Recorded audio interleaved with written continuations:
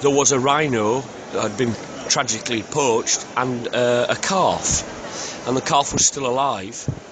And so we started making phone calls to where the calf could go, and we found out there wasn't anywhere that was specialising in looking after orphaned rhino. So we decided to do something about it, and so we started looking at how we would build an orphanage, and that's exactly what we did. And how successful has it been thus far? Well, sadly, very successful. And I say sadly because in an ideal world there wouldn't be a need for an orphanage. But we live in the real world.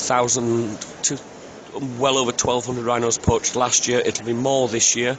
And a lot of those are female rhinos. A lot of them have calves.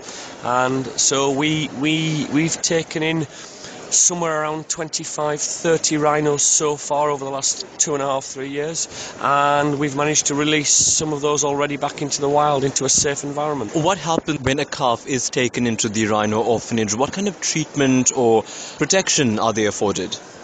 Well, we have a specialist team. The Rhino Orphanage is managed by a vet. We have a wildlife expert vet as well on the board of directors of the orphanage, and it depends on the condition of the rhino calf. We get them. The youngest we've had is just brand newborn, up to about 6 months a year, because a rhino calf will stay with its mother for about 3 years. So often come in traumatised, injured.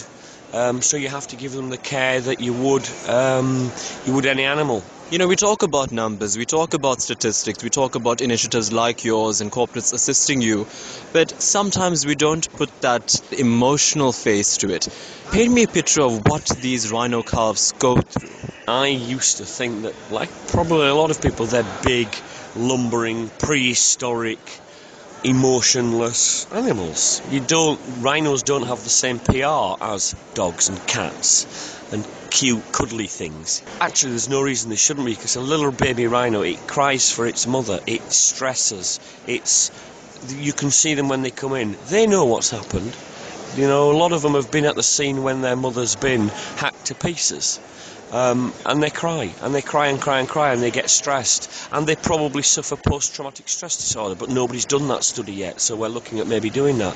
No, and they care, and you can see, you know, each one's got its own little rhino personality. They're all different.